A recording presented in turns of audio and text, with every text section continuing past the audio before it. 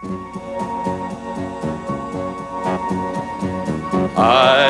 went out walking through streets paved with gold, lifted some stones, saw the skin and bones of a city without a soul.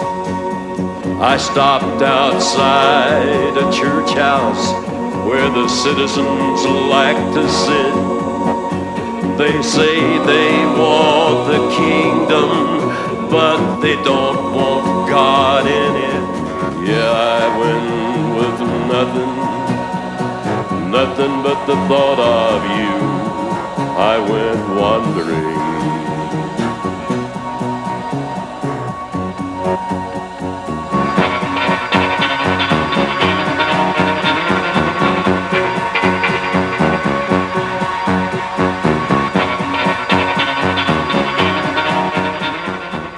Live from the Mecca of Mormonism, Salt Lake City, Utah, this is Heart of the Matter. I'm your host, Sean McCraney. If you have friends or family who cannot watch the show on television, they can go to the internet, www.bornagainmormon.com, click on the TV shows, and they can watch it live, streaming video from anywhere in the world. So we invite you to call them right now and inform them of that. In-house tonight, we have Mary Ellen and Janet, soon to return to another state for a while. We're going to miss them. We have Richard, we have Robert, we have Micah, and we have Reed, a small but very handsome and intelligent audience tonight, so we welcome them. Shout outs to my little friend Sarah. And Sarah, your mom and dad, great friends of mine. I love you. It was great to see you the other day. You keep listening to your mom and dad. It was good to see you, Sarah. The people of Sandy Ridge Community Church with Pastor Travis Mitchell. Paul Johnson in Arlington, Texas, who watches via the internet. Jack and Dorrit in Sutherland, Oregon, who also watch via the internet. Doug and Amy, my many, many thanks. Millie, our friend in Ogden, thank you for your support. Grandma Denny, a happy 28th birthday to Andy C., who does so much to make sure that we are technically sound in our ministry. So happy birthday, Andy. Speaking of support, a heartfelt thanks to David and Nancy, Leon and Barbara, and David and Julie Ann. Your kind thoughtfulness is greatly appreciated. Also want to thank all of you for your prayers for our ministry. Prayer supports us like you can't believe. Finally, I want to thank all of those who send in articles and books or email me information on bits of esoteric stuff that I miss, and it really helps fill in the gaps with the shows. Finally, a shout out to the faithful people who come to Lord's Word, and they're a group of seekers and believers who meet every Sunday morning at Gateway Theaters or at University of Utah on Sunday evenings. We started with we are not going to conform with what people call church today, and the Lord has blessed it greatly. If you're searching or tired of church shows or of religion, come check us out, join us. And if you just want to see what we're about, stay with your home church if you're happy with it. Do not leave it. But if you're searching, come see us. All right. All right, kids, it's time for more manipulation. More manipulation. These are some things that we discover that people send us. It's the more manipulation moment. Audio. Dave handed this clipping from a newspaper for me, and it's a quote from Parley P. Pratt on monogamy. It's on monogamy, all right? And this is what it says. I wrote it out so I could read it better. The law of monogamy, or the monogamic system, laid the foundation of prostitution and the evils and diseases of the most revolting nature and character under which modern Christendom groans.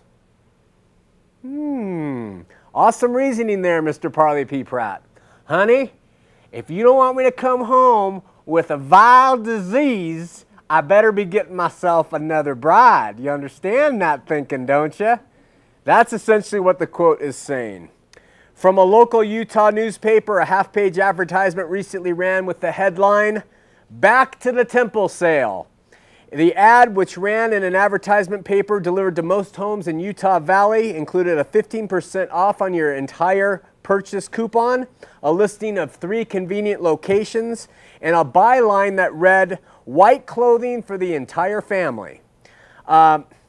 It would be kind of like going into ancient Israel and seeing a sign that says, "Sacrificial animals for all. Buy 3 turtle doves, get 1 free." I mean, is anyone looking beyond this stuff? Are you seeing anything in what is happening with this stuff? Do you see it, or is it just me? Am I cynical? If I am, call me and tell me, because to me, it's what the heck is going on. From Happy Valley, just a story I'm going to say, heard about it today at AP Wire, and what it is a woman was recently arrested in Orem, Utah for not watering her brown lawn. She's 70 years old. There is beauty all around, isn't there? Church recommendations.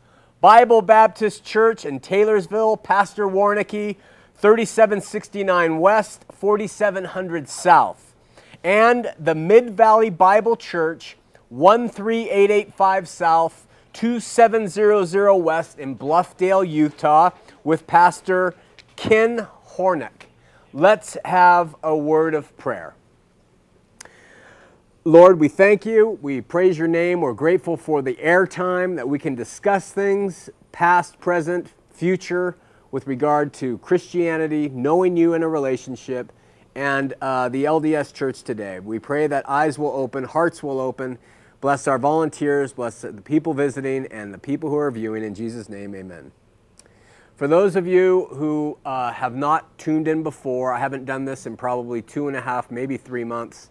I'm going to give you a quick, brief summary of how everything came to be. I was born and raised a Latter-day Saint. I was a returned missionary. I came home and was married in the LA Temple. I served in many positions in the church for over 40 years. Early seminary teacher, Sunday school teacher, elders quorum president, bishopric member, stake high council member, high priest.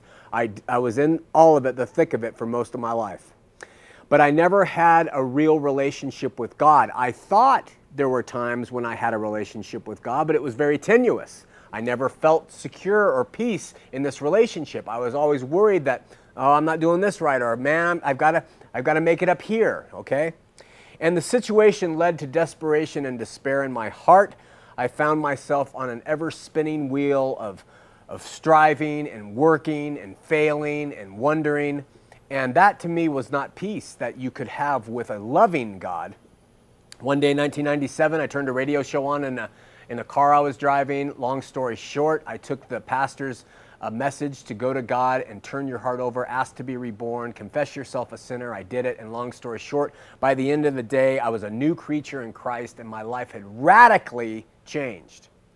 I remained a member of the LDS Church for 4 years thereafter, not knowing what else to do, but I was certainly a born-again Mormon.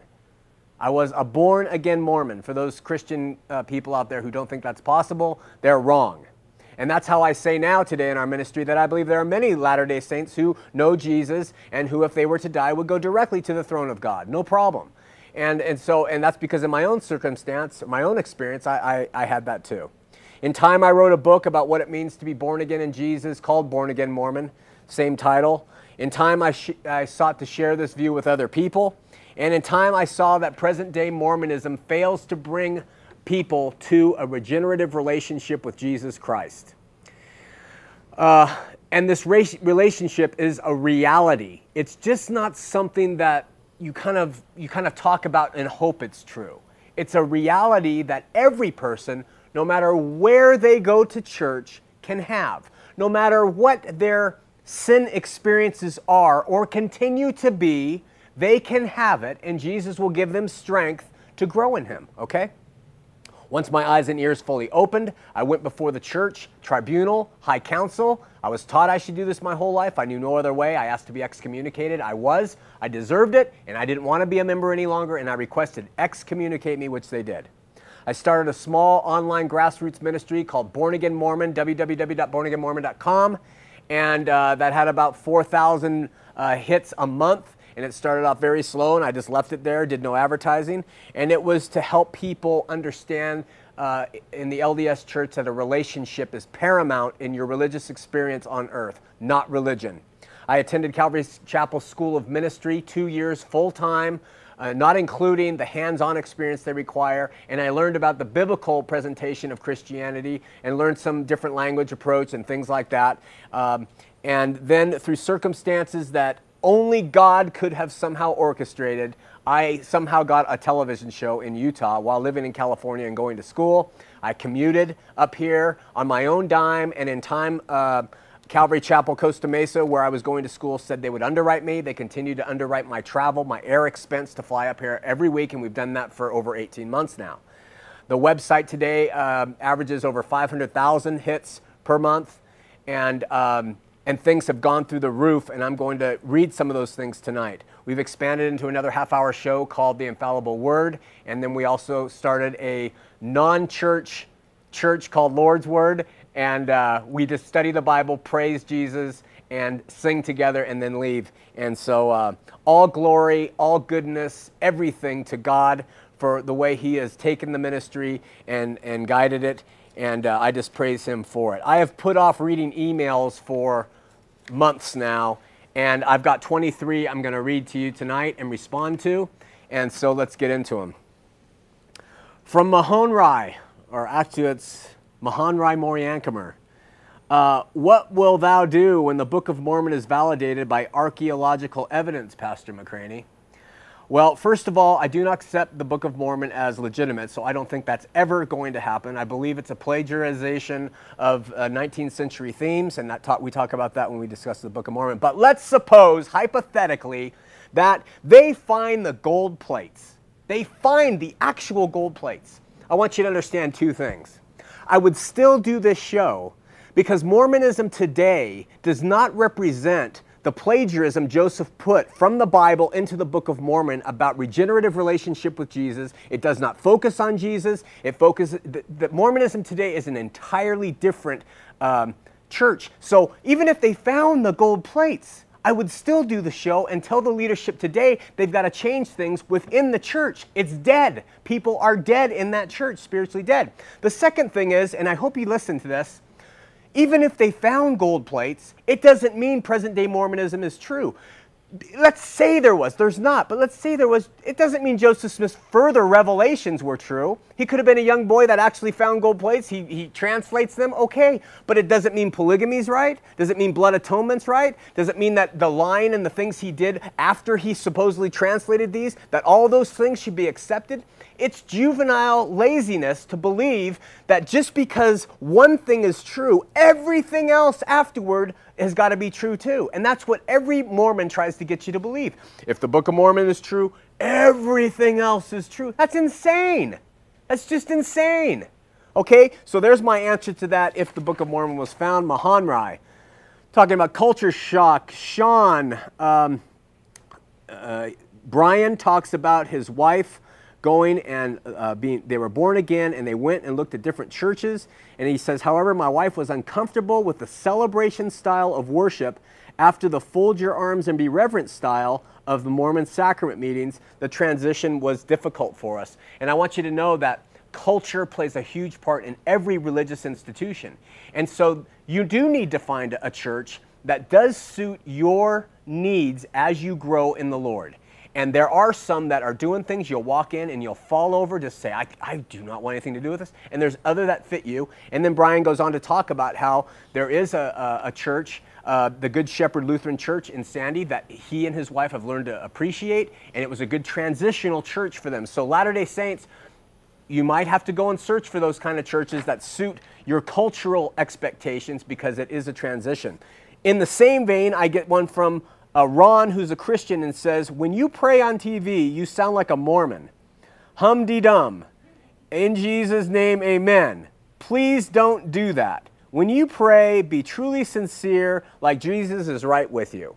Well, Ron, I love you as a brother, but if there's a wall nearby, bite it, okay? Because, listen, I was taught, cradle to 40 years old, how to pray. I do worship Jesus. I do what I can. But when you start telling people that this prayer is not good and that prayer is, I think you're walking into trouble. All right?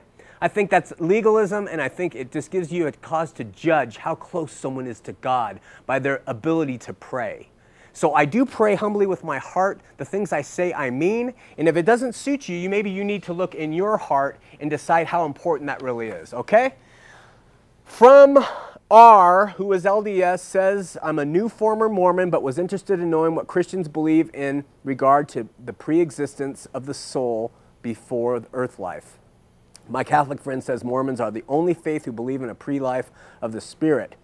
I am programmed to believe in the pre-existence. You are programmed. Absolutely. Well put.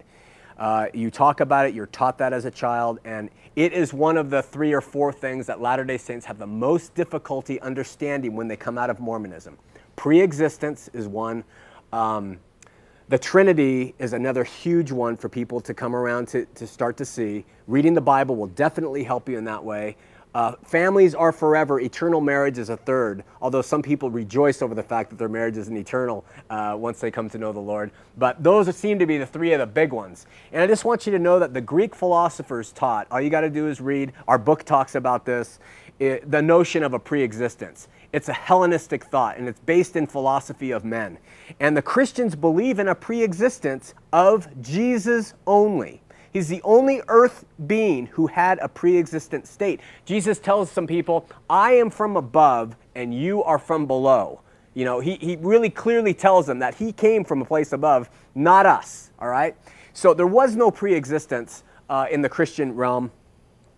And they also do not believe it because it's very unbiblical. You are programmed. You can overcome that through a number of ways. One, continue hearing the Word, reading the Word. You'll start to see God's plan here, where you came from. And that will help also continue to pray. Linda sends us an email and says, I saw this website posted in a Christian bookstore, and it appears that this organization, Standing Together Ministries, is trying to meld the LDS and Christians into one. If you click on the evangelical calendar of the events at the top of the page, it will bring you to a calendar showing a National Student Dialogue Conference. And under the plenary sessions, it talks about Bob Millett speaking at these. And she suggests that I go and I confront Bob Millett. And let me make a few clarifications. Standing Together was started by a guy named Greg Johnson. Greg Johnson is a good friend of mine. Greg Johnson is an excellent pastor preacher. He is an excellent teacher of the Word. He believes that through his associations with high up LDS people, that is going to evoke a change in the LDS church. I don't know if I believe that completely, especially with regard to the person that he has public shows with, Bob Millett. I've gone to the public show, and Greg Johnson does an excellent job in representing the Christian church. But I find the representative of the LDS church to be duplicitous, and that's my personal opinion. I find him to speak of things that are not the practice or the truth. And I just have to say that. But I respect Greg. I respect Standing Together Ministries. And just because his methodology is a little different, it doesn't make it wrong. He's had some inroads, and I wish him Godspeed. We have Michelle, who says Comcast Digital, she is tired of them never getting the heart of the matter show right, that the audience is constantly confused because when you look, it's different, it's under a different name, and for us to call and complain to Comcast so something will be done. So I'm telling you, call them up and say, hey, get this right. And while you have the phone in your hand, make an extra call to Dish Network, the local dish company, and say, hey, pick up TV 20 again. DirecTV. I mean, we are missing millions and millions of households because DirecTV kicked us off of their programming. And Dish. DirecTV and Dish. I have a helpful helper back there telling me this. All right, next one from Jared K. I'm amazed at how often you prove how stupid S-T-U-P-E-D, how stupid you are. The Mormons want to take over the world. What a rhino, he calls me. I said on that trailer that the Mormons would like to take over the world, and I believe that they could. There's a book I suggest you read, Jared. It's called The Mormon Corporate Empire. It was written in the 1980s by Heinerman and Shoup. It's old, but it will prove to you how blind you are. Let me state something here that's probably going to tarnish my reputation even further on this subject, but whatever. Mormonism, since its inception, has always tried to establish a theocracy in any part of the country that they inhabit. Always. Joseph tried to do it when they came out here to Utah. Brigham tried to establish a theocracy. They have always tried to do it. And guess what? When the Mormons would arrogantly tell people, you know, we're going to take over the world, we're going to take over the nation, we're going to be over the government, you need to do things our way, they were persecuted. And that was part of the reason, not the whole reason, that's part of the reason they were driven out of the different places they were. Well, they got smart. And so now they are stealth, completely stealth. And I'll tell you, they are slowly but surely gaining political, public, and economic power that one day is going to wield a mighty sword in the influence of this country, if not the world. And when they've got a firm grip on these sides of America and the world, you're going to start to choke. I'll tell you that right now. You think I'm crazy, but they don't have people in the hierarchy of the CIA and in the FBI and government positions. They don't have people. They tell their people to run for public office constantly. They are constantly looking for political persuasion. They don't have temples that dot the land and stake centers that dot the land. They don't have a hierarchy that's based off of political, a schematic. You know, if you look at the wards and the stakes, the whole thing. And mark my words, if it continues to go, if the members don't grow too tired of it and it continues to grow like it is, stealth, you're going to be surprised. Okay? There's my comment on that. An actual letter, handwritten letter. I'm going to, quick question. This is a quote. It says from the Journal of Discourses, quote, "No man or woman in this dispensation will ever enter into the celestial kingdom of God without the consent of Joseph Smith." That's a quote. She wants to know, she's heard this before, but Latter-day Saints do not believe it. Latter-day Saints will not believe these quotes. They won't believe anything that is counterintuitive to their desire to believe it's all true. And like I've said before, you could show them a picture of Joseph riding a goat with 11 women, 10 of them 10 years old, and they're not going to care. It's going to be Jesus and their lack of Jesus in their life that's going to get to them. Now, some of this information does reach people, and it wakes them up, and so I'm all for it. And that's why I love Sandra Tanner and UTLM.org. Her ministry is very good at providing great, reliable information. She asked a second question, and I'm not going to go into that just because of lack of time. Micah clocks off. This is from Jenny. She says, I have a comment to make about your last temple show. One caller made a comment about women doing initiatories in the temple. As a woman, I feel more comfortable about women performing this ordinance than a man. I don't see why having a woman speak in general conference is so weird either. Aren't there starting to be a lot more women ministers? Times are changing. I think you missed the point, Jenny. The point of us talking about that happening was to show how changes occur within the LDS church, and they vacillate back and forth according to what their needs are, not according to what God wants. And that's why we brought that up. If they're going to have initiatories, I have no problem with a woman doing an initiatory for a woman. And speaking in general conference was just to show how women are starting to take more of a presence in the church, and that was all based off my saying they're someday going to have a priesthood, and that's why I made that comment. So try to take those things in context. Patrick, an agnostic, wants to know, his question is, if you are not born again and don't run around praising God, are you destined for hell? There's a lot more to it, but you know, you have to ask yourself, Patrick, do you believe in Jesus and what he said? And he said, you must be born again. How that plays out in your life doesn't necessarily mean you're going to run around praising Jesus, okay? You might be a very calm person who doesn't do that. That's okay. But being born again means that the spirit you were born with, a sinful state, has been changed and you now have God dwelling in you. That's all it means. If you don't have God dwelling in you at death, then the same filthy spirit you had at birth is going to die and go to him, and that's when you run into problems. I would never say anyone who's going to hell, ever. It's not my job. But just to let you know, from a biblical context, being born again is an imperative. How that plays out, I couldn't tell you in your life, but it doesn't mean you necessarily have to run around praising God loudly and like a maniac. Robert G. says, or long story short, he asks about them building temples only in affluent areas. That the LDS Church gives the pretense that they want everybody to enjoy the blessings of the temple, but more and more they're only putting them in places of affluence. And I have to say, of late, I think your assumptions are really good. In fact, Kara, his wife, wrote this. And she says, do you have any opinion to substantiate this idea? Let me say this. I live in Huntington Beach, California. There's a temple in Los Angeles. That's where I was married, and that's the only temple in Southern California. And then suddenly they put a temple in San Diego. Well, both of those temples are fairly long way from Orange County. So they put in a temple in Orange County, and they put in one in Newport Beach, California, which is some of the most expensive real estate in the most expensive neighborhood you can imagine. So I think there is something to that. They could have got land far more cheap and more centralized than where they've put it. They may have other reasons. I don't want to be so cynical, but I think the model is there. The other thing that they're doing is instead of building multi-million-dollar temples, they are putting temples in that are small and much more cost-effective. They're very small relative to the size of the older ones. And what they do is when they put a temple in, all the wards within a 10, 20-mile radius participate in a thing that gets everybody in their ward temple ready.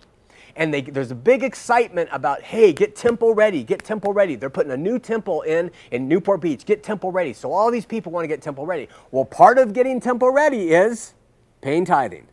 So it's a beautiful model to get people who are not necessarily active to build a small, cost-effective temple and to get everybody rallied around being worthy to go in, and that automatically causes everybody to start paying tithing. It's a perfect business model. So you can consider that for whatever it's worth. Josh says, I've been dating a girl for the past 5 months now. She's 25. I'm 25. She's 21. It's a really long story, but it always ends the same. She is LDS and I'm not, and I can't give her a temple marriage. We both know that this isn't going to work out. We're going through a cycle. I've tried to show her the facts about her faith, not to change her, but because I care about her. And he goes on and on about being in a place he doesn't know what to do. They love each other. What do you do? You're in a tough position, Josh. Very tough position. I hope that some callers tonight who married interfaith, Mormon, Christian, Mormon, whatever, and have had the heartache of that experience, call in. Josh, if you're listening, you can hear what they have to say. The emails that we get from people are often from people who married a Latter-day Saint, joined because they love the person, and then, you know, the blinders come off, the romance is over, and you're stuck with being a member of a church you don't believe in at all, and it causes difficulty with children. God gave us such good advice. Don't be unequally yoked in marriage. You marry somebody who has the same beliefs as you, and it's the best way. Marriage is tough enough. Every day, it's a decision to stick together sometimes, and you have to work through that stuff. And to have a religion, your religion being offset, is going to be very tough, my friends. So don't be unequally yoked. Take it to the Lord and trust in Him, but be very careful. Okay, we are down the last 3 minutes. I've got to cut some of these out. Let me go to this one, and I'll get these later. This one says, I am considering filing a complaint with the FCC. Religious bashing has no place on public airwaves. Thank you, Bob.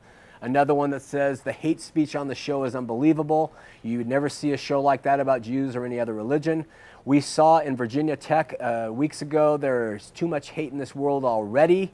And we have one from Debbie Bell, a first-year BYU law student, who says, you may be able to say anything America and not get arrested, but there are levels of public decency and respect which should not be crossed regards to race and religion. And when those lines are crossed, the public will not stand for it. She gives us this directive. Sounds like it's almost Brigham Young. I will galvanize every person within the sound of my voice to see that this show, Heart of the Matter, is taken off the airwaves. Great speech, Deborah Bell from BYU, first-year law student. I want to tell you, you know, what has happened in our country when talking about the facts and voicing an opinion is called hate speech. Race is not someone's choice. I don't talk about race, but being a Latter-day Saint is. And you want hate speech? How about the things that they have said that we've read on this show? How about Bruce R. McConkie's quote I read 2 weeks ago that says that the church of Satan is every Christian church? Is that not hate speech? Isn't it hate speech when the missionaries knock on innocent people's door and tell them that their churches are all wrong and they have to come to the truth to get to the highest? That's a form of hate speech if you want to stretch it out. Deborah Bell, BYU student who has a galvanizing voice. The state of Utah has run roughshod over people since its inception, and it's about time someone called them on the stuff, that we have verifiable data showing that they're lying in areas. They're just lying. That's not right. That's hate speech in my opinion. The question is, to every single listener out there who's LDS and is tired of me thinking that I'm full of hate, the question is, if you could see that the LDS church was false, would you want to know? Okay? Deborah Bell, you don't want to know. So hiding behind that law degree you're trying to pursue, you're still a coward. Listen to the facts that I give. Don't call it hate speech and do your homework. All right? Let's go to Luigi. First-time caller in Salt Lake City. Luigi, you're on Heart of the Matter. I hope that's not considered hate speech. Gosh. Luigi? Oh. Luigi. We have to talk to Luigi. Not there? Hey, Luigi. Luigi, is your TV on? You got to turn it off, my friend. Okay. Here's Luigi. Okay, you ready to go? Yeah, I want to ask a couple questions. Okay. You told me one time on TV that Brigham Young, who was married to a girl who was 14 years old. No, Joseph Smith. Joseph Smith? Joseph Smith, yeah. The question I want to ask, why they persecute a guy on St. George when Joseph Smith, who was married to one 14 years old girl, why they persecute a guy? What's his name? That guy in St. George over there. The problem, though, Luigi, is he was married. Huh? He was married when he married her. He was married. He was married. I don't know, because that's interesting to me, because one time I watched you show, he said, Brigham Young was married to 14 years old, or that was Joseph Smith. I love you, but I can't understand you. What are you saying? How come they persecute Jeff? They want it down on St. George. Good question. Joseph Smith was married to 14 years old girl. Why do they persecute him for? You know, why do they persecute Jeffs? They ought to say Jeffs is in accordance with Joseph Smith's teachings. Oh, then? Another question I want to ask you. I love this. Mormons believe that God is a man or spirit. They say they believe he's a man and has more than one wife. Is that true? No, they believe he is a man and he has more than one wife. That is true. That's all. Oh, well, what do you order? Can I come in the restaurant sometime? What do you order? Anytime. I would love to meet you. Huh?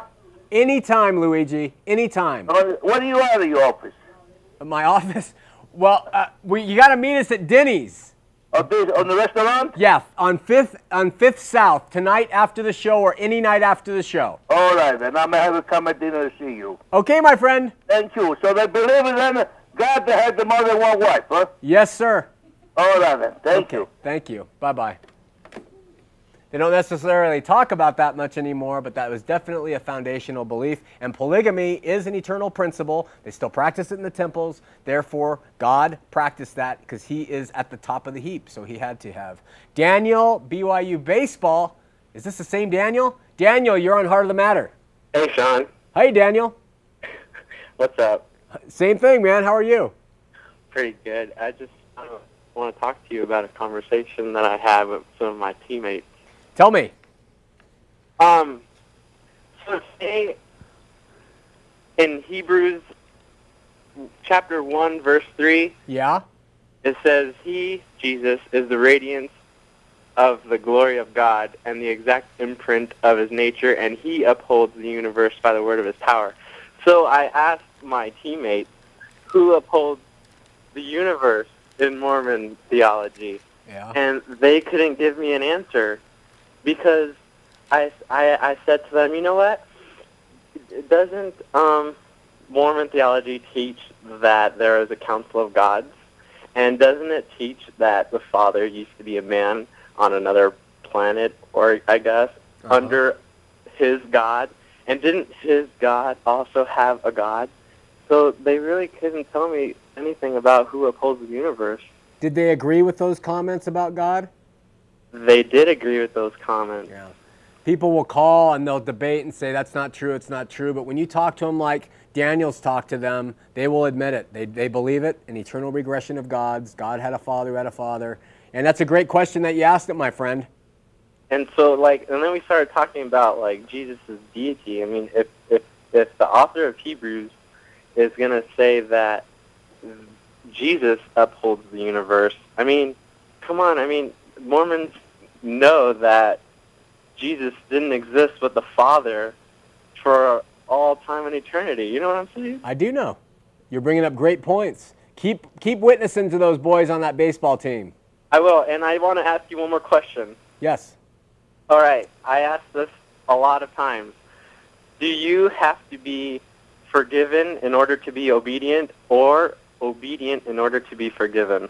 That's a great question. Are you asking me? Yeah. I think you have to be forgiven in order to be obedient.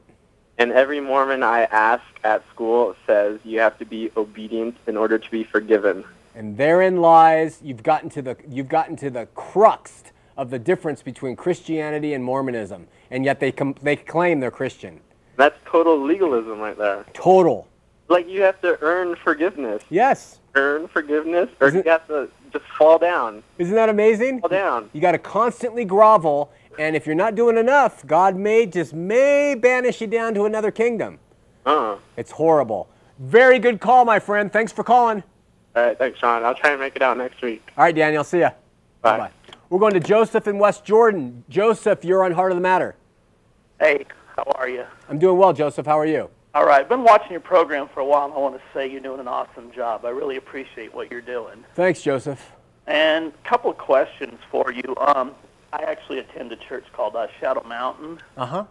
I don't know if you've heard of it or not. It's an awesome church. We just recently had a seminar on the uniqueness of living in Utah, and it was a study on Mormonism and stuff, so that our members can be better informed. And one of the things that really struck me was we looked at the first vision and the multiple accounts. Right. And I was wondering, do you have anything to say about that? And I'd like to know if you know where I can possibly get some more information on that. We actually analyzed a couple of them, and there's some major contradictions there in that first vision, which the whole church basically, I guess, is based on. Yeah. Well, and that's interesting. Gordon B. Hinckley used to say that the Book of Mormon was the keystone to the religion. They've backed off on that. Now they're saying the first vision. If the first vision was true, then the whole church is true from that point forward. The interesting thing is the first vision's an unprovable thing. The Book of Mormon's becoming more and more provable false. So they've backed off from that. Now they're saying the first vision is the linchpin, the keystone to the religion. Two things. I'd go to utlm.org. and I would check out all the information that Sandra and Gerald Tanner provide you with regard to the first vision. And if you want a book, one that I really love, and it's by an LDS author, is Grant Palmer's An Insider's View of Mormon Origin, because he addresses the first vision and he shows you from a Latter-day Saint, historically an ex-seminary institute teacher, exactly how problematic the thing is. Right.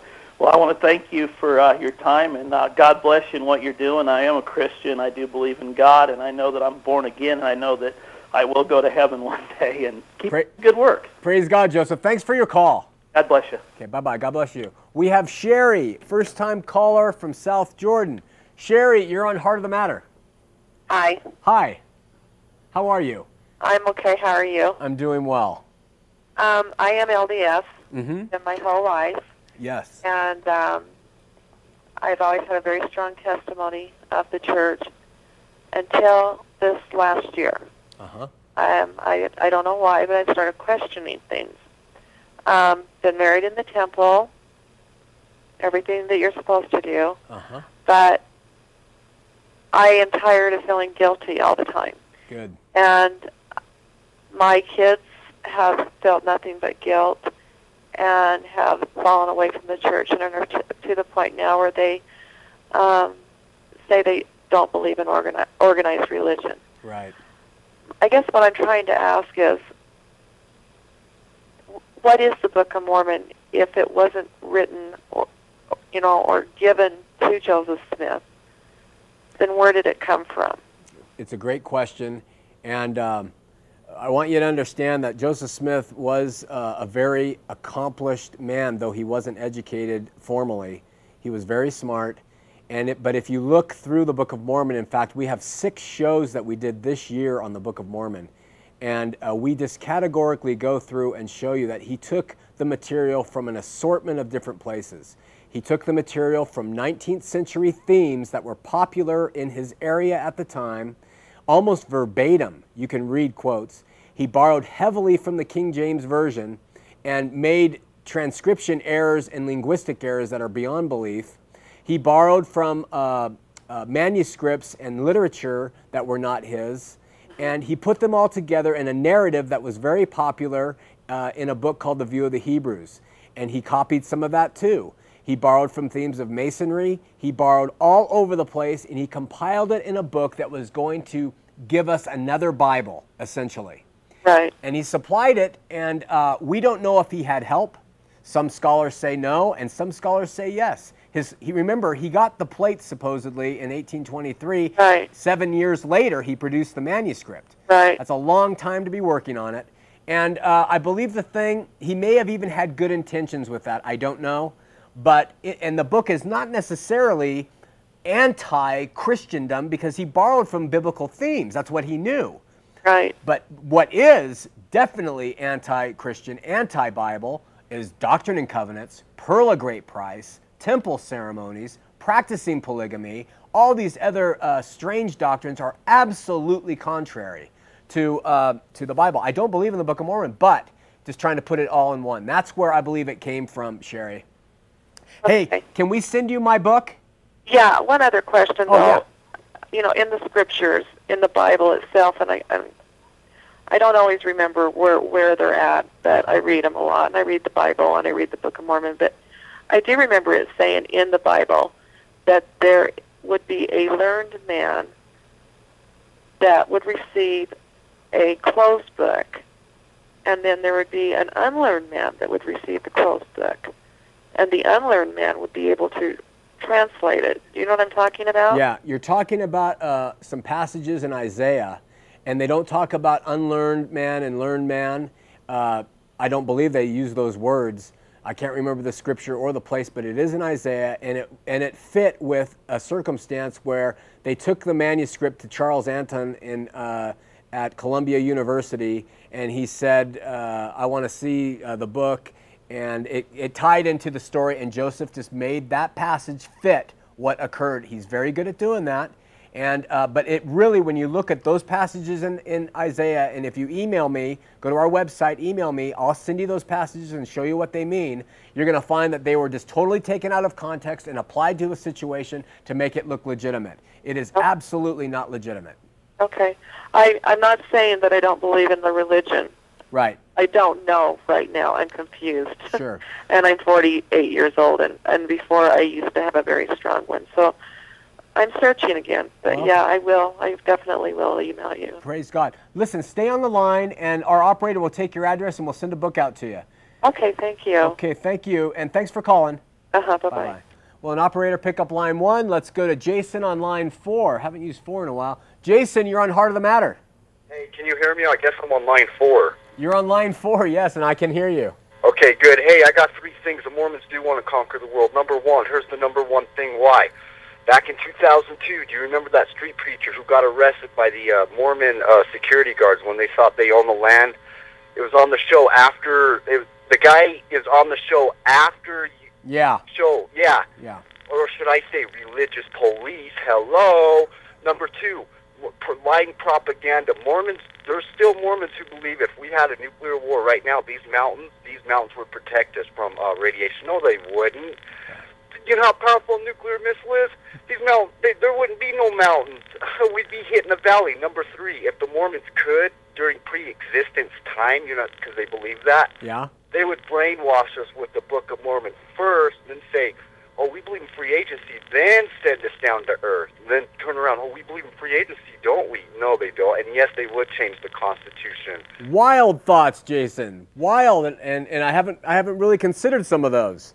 Hey. Masons, really quick, you want information on Masons? Here's a secret for you. Look on the dollar bill on the pyramid and the eagle and study it very carefully, and you will see some Mason traits on there. We'll do it, Very man. interesting. Thank you so much, Jason. Appreciate your insight. You're welcome. Okay, see you later. Bye. Bye. We're going to Andrew in Salt Lake City. Andrew, you're on Heart of the Matter. Oh, how are you doing? I'm doing well. How are you? Good. July 28th of this year, there was an article in the Salt Lake Tribune, and the title was LDS Church Alters Pamphlet on Gay Sex. Have you heard anything about that? I have, yeah. They call it Children of God or something like that. All God's children, yeah. Okay. As I read this article, I remember it kind of said that that gay sex was wrong, but thoughts about it weren't necessarily sinful. And you can check me out on it and make sure I'm right. But I think what I see coming down the road is that in the future the LDS Church may very well change its position on this to support homosexuality just being in with mainstream culture.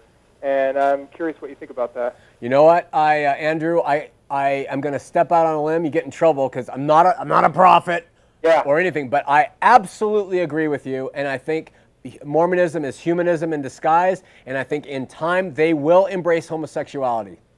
They want to survive, and as the world turns more and more to it, that article, that pronouncement, which is on the LDS Church website, I don't know about the statement you made, but I know it says that homosexuality is not a choice. I know it says that. Okay. And that's a big step in a direction that they have never been before.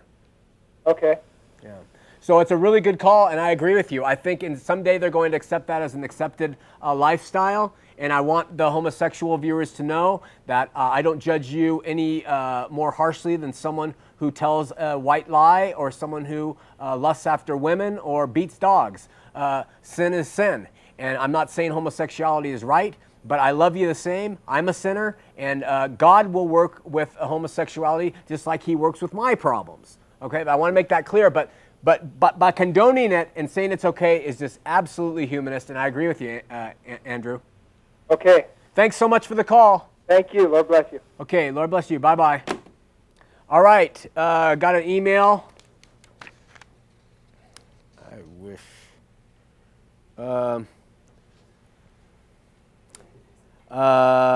This says from Kelly, my husband, children, and I are moving to a new neighborhood. Presently, our Mormon neighbors seem to give us the cold shoulder. We are not LDS and are not interested in conversion, but we are concerned for our children as we want them to have friends in our new neighborhood. Do you have any suggestions? This is a major reoccurring theme for concerned Christians and people in the state. My heart feels for them. I had spent some time with 4 women over 80 a couple of weeks ago, and they grew up in this state, and they told me stories that would raise the hair on your back of your neck. But the LDS Church, just understand this, does not embrace religious pluralism. Pluralism means more than one way. They do not.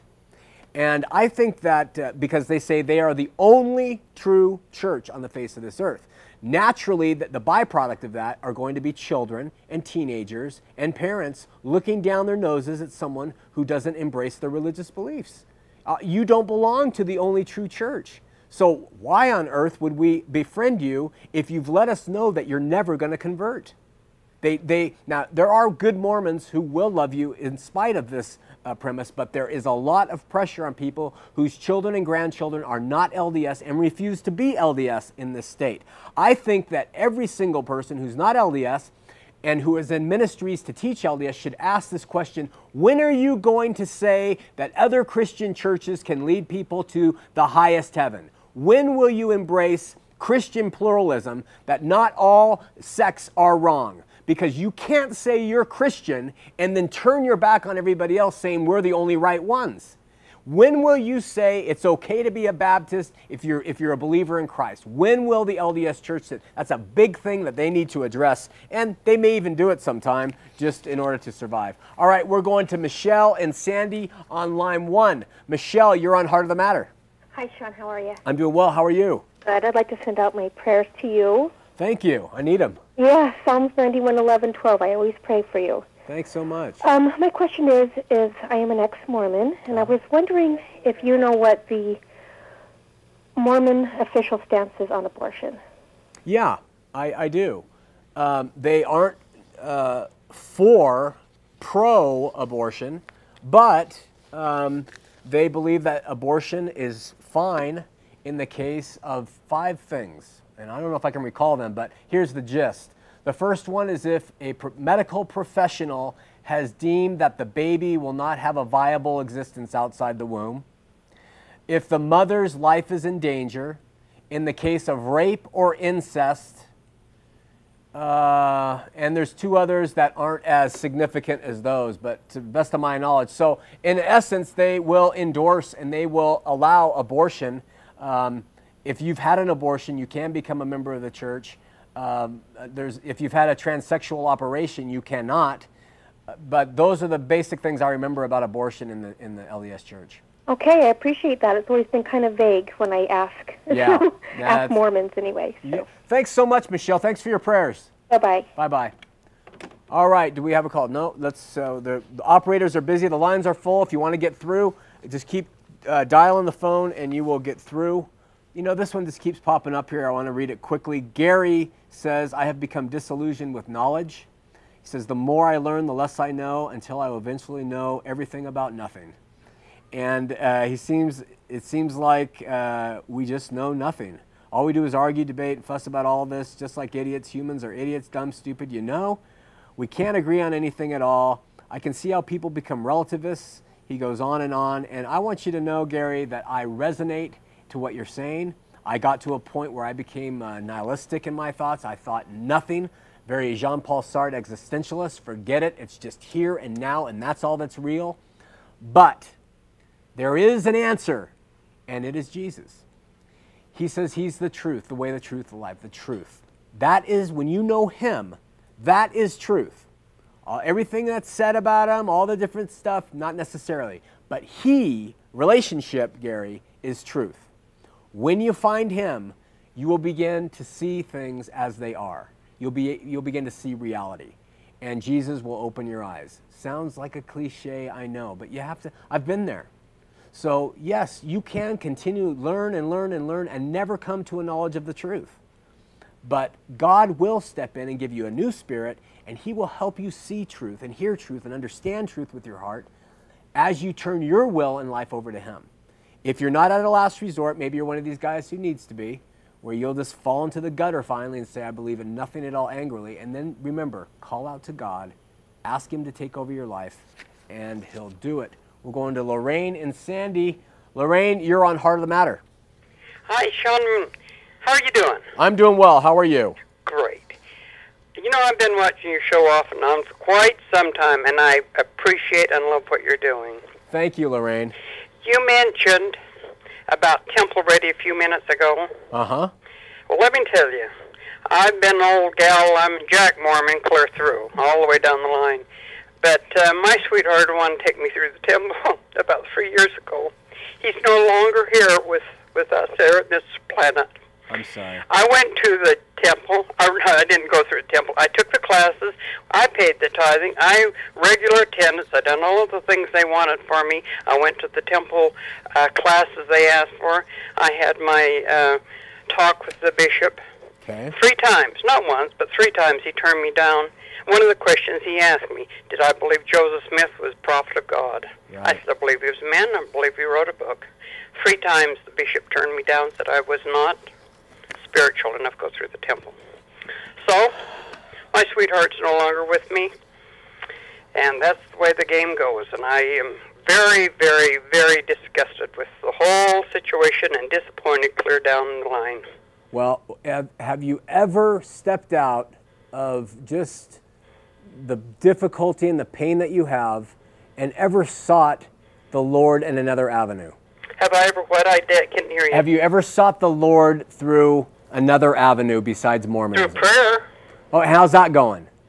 Oh, it's beautiful. Oh, that's You know, wonderful. I spoke more to God in the last 8 months than I have in my life. That is wonderful. Praise God. Listen. That's right. Where else? Where do you live? Are you mobile? Do you get out? Oh, yes. Uh-huh. Well, why I'm don't a grandma, and I'm blessed beyond measure. I've got a beautiful family. I've got beautiful grandchildren. Came from a beautiful family, so I've been blessed beyond measure. Lorraine, you live in Sandy. Try out, just off the top of my head, Sandy Ridge Community Church. Just step in there once, just one time. Talk to Pastor Travis and see what happens. Where are they located at? It's on our website, 106 South.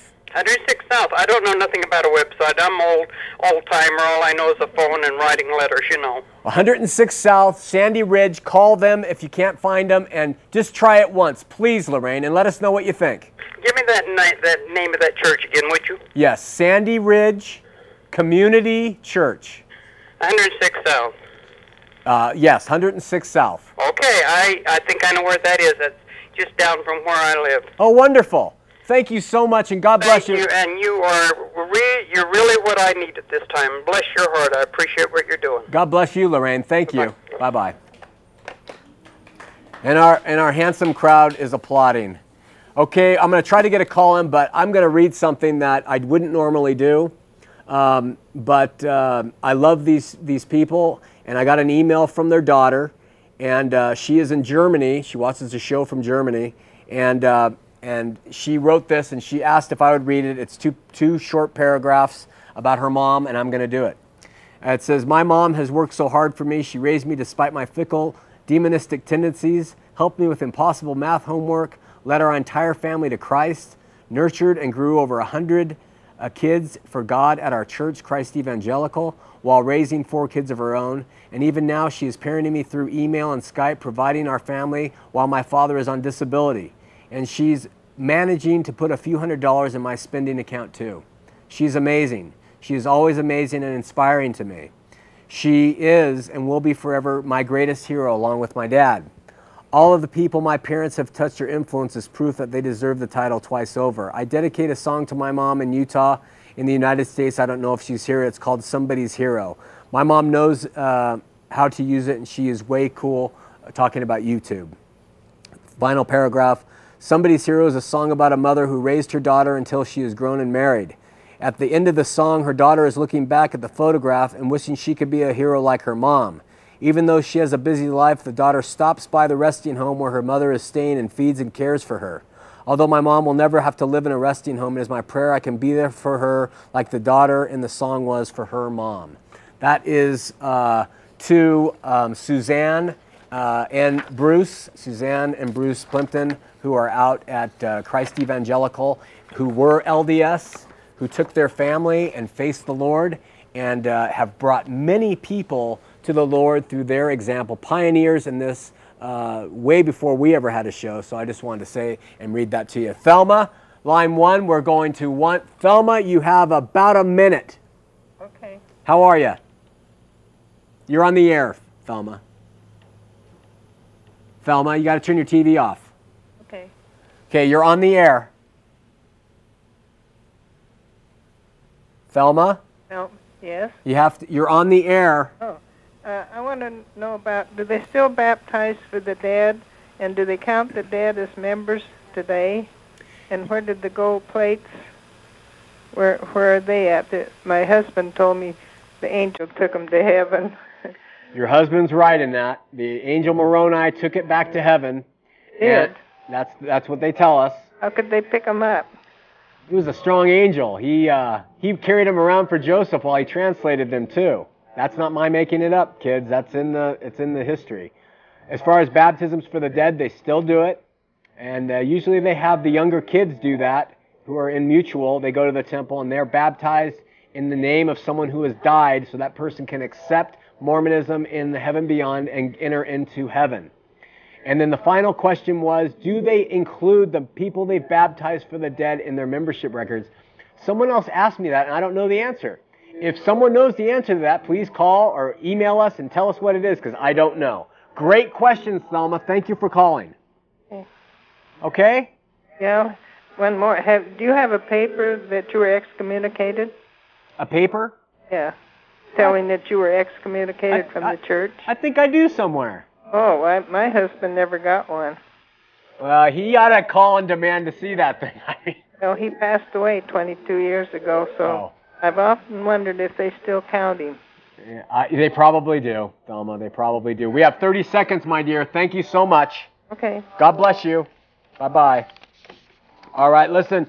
We are at Pastor in the Pub tonight, Denny's at 5th South in downtown Salt Lake City, 250 West. If you want to join us, about 9:30 to 11:30. Also, you can tune in to The Infallible Word, which is on Monday nights and Friday nights here on the same station. We love you. We'll see you next week talking about temples.